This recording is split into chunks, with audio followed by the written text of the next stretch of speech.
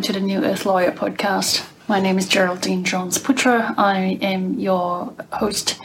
I'm a lawyer based in Melbourne, Australia.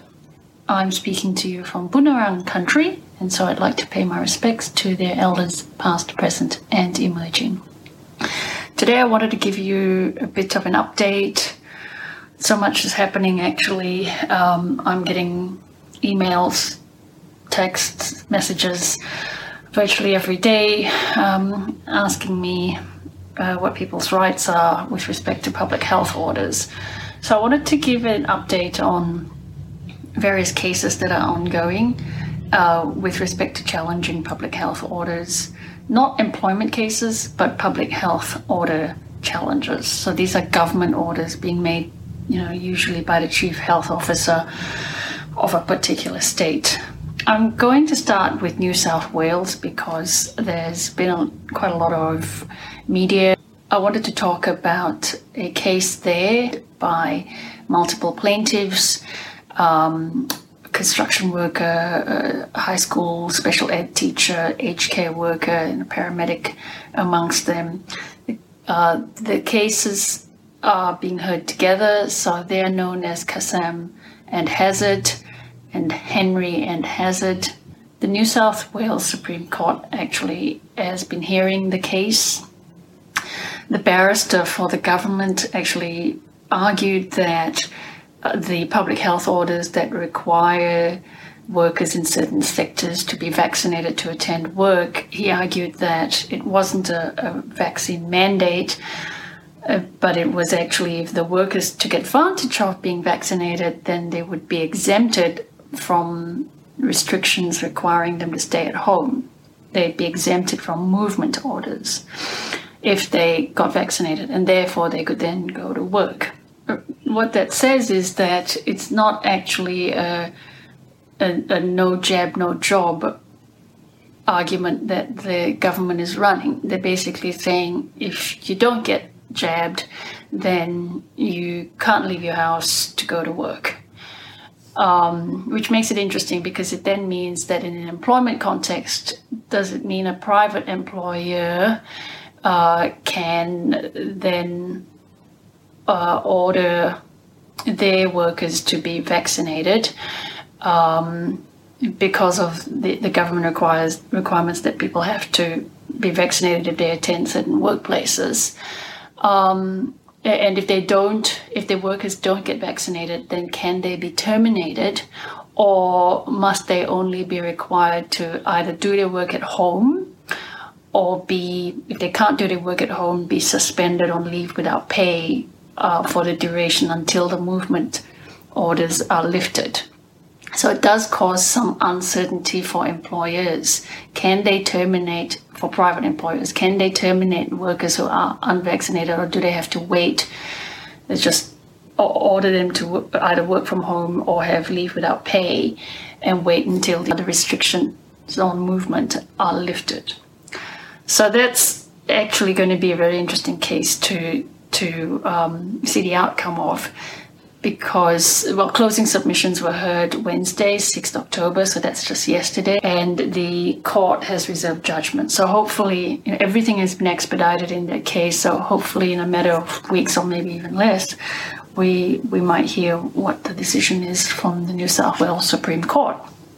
In Victoria, a teacher commenced an action challenging the Victorian government's public health order.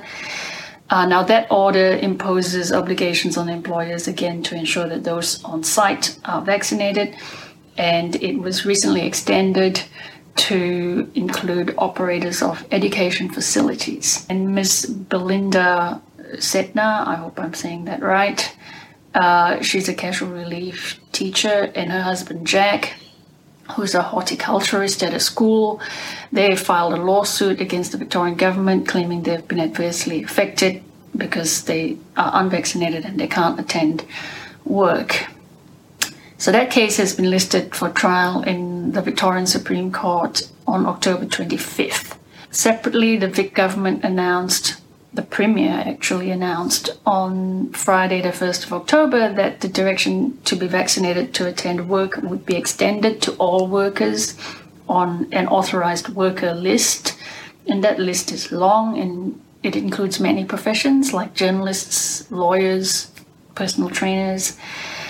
As of today, which is Thursday, the 7th of October, those public health orders haven't been released, or the existing public health orders haven't been extended to this full list of authorised workers. So there isn't actually anything lawful right now to reflect this requirement that the Premier had announced. In Queensland, the Police Commissioner is being challenged by 7 police staff. That's with respect to a direction she made for all police staff to be vaccinated or face suspension and possible dismissal. That challenge is being brought in the Queensland Supreme Court. There was a directions hearing last week for that, and the matters are expected to be heard in the week of October 18th. There's a separate challenge apparently from Queensland healthcare workers. Okay, so that's Queensland. At the federal level, there have been claims circulating on the internet. I've been asked about it.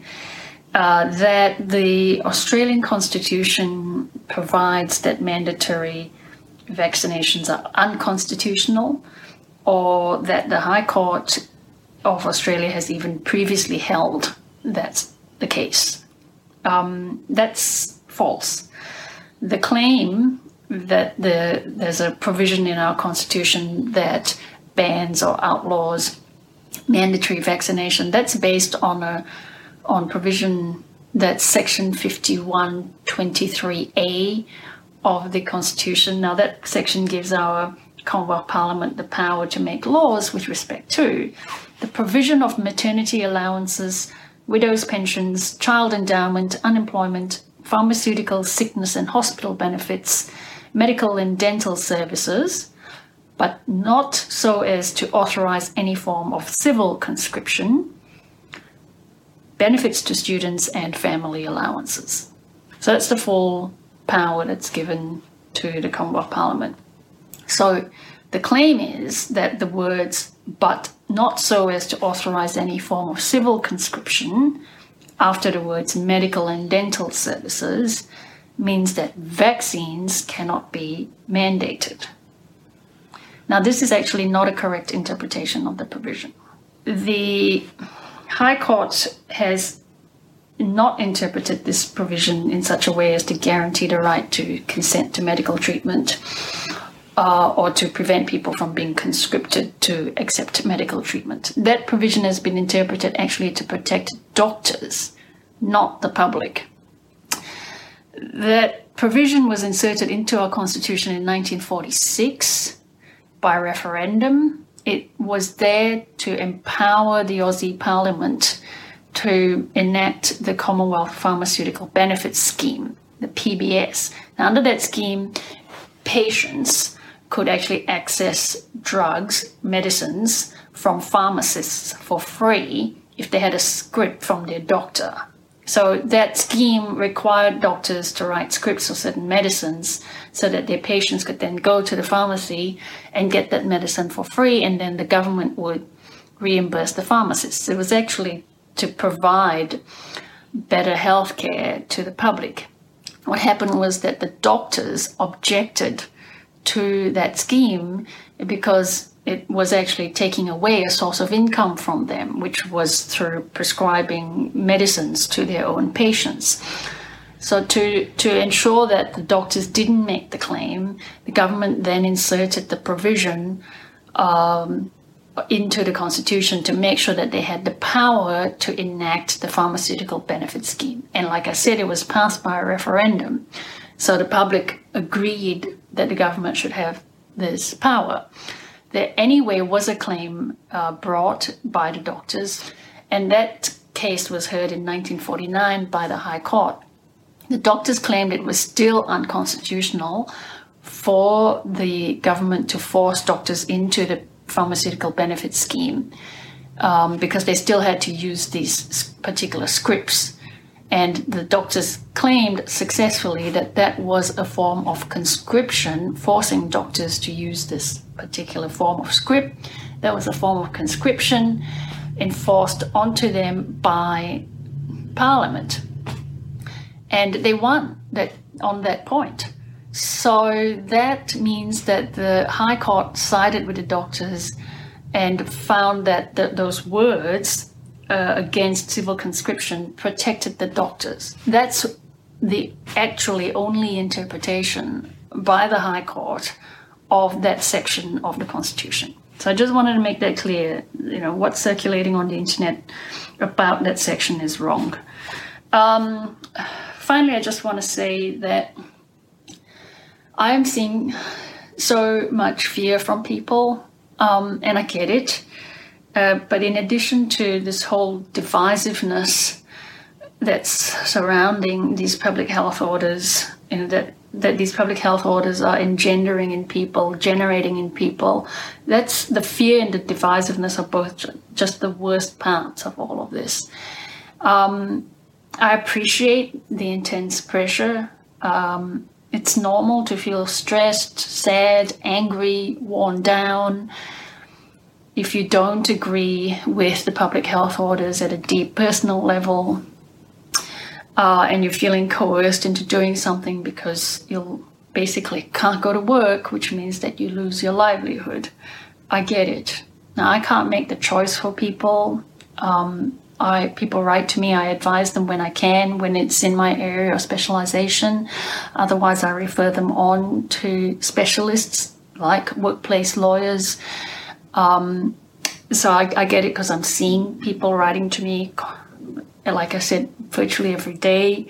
I'm not here to tell anyone what to do, but I just want to remind people that everything is a choice.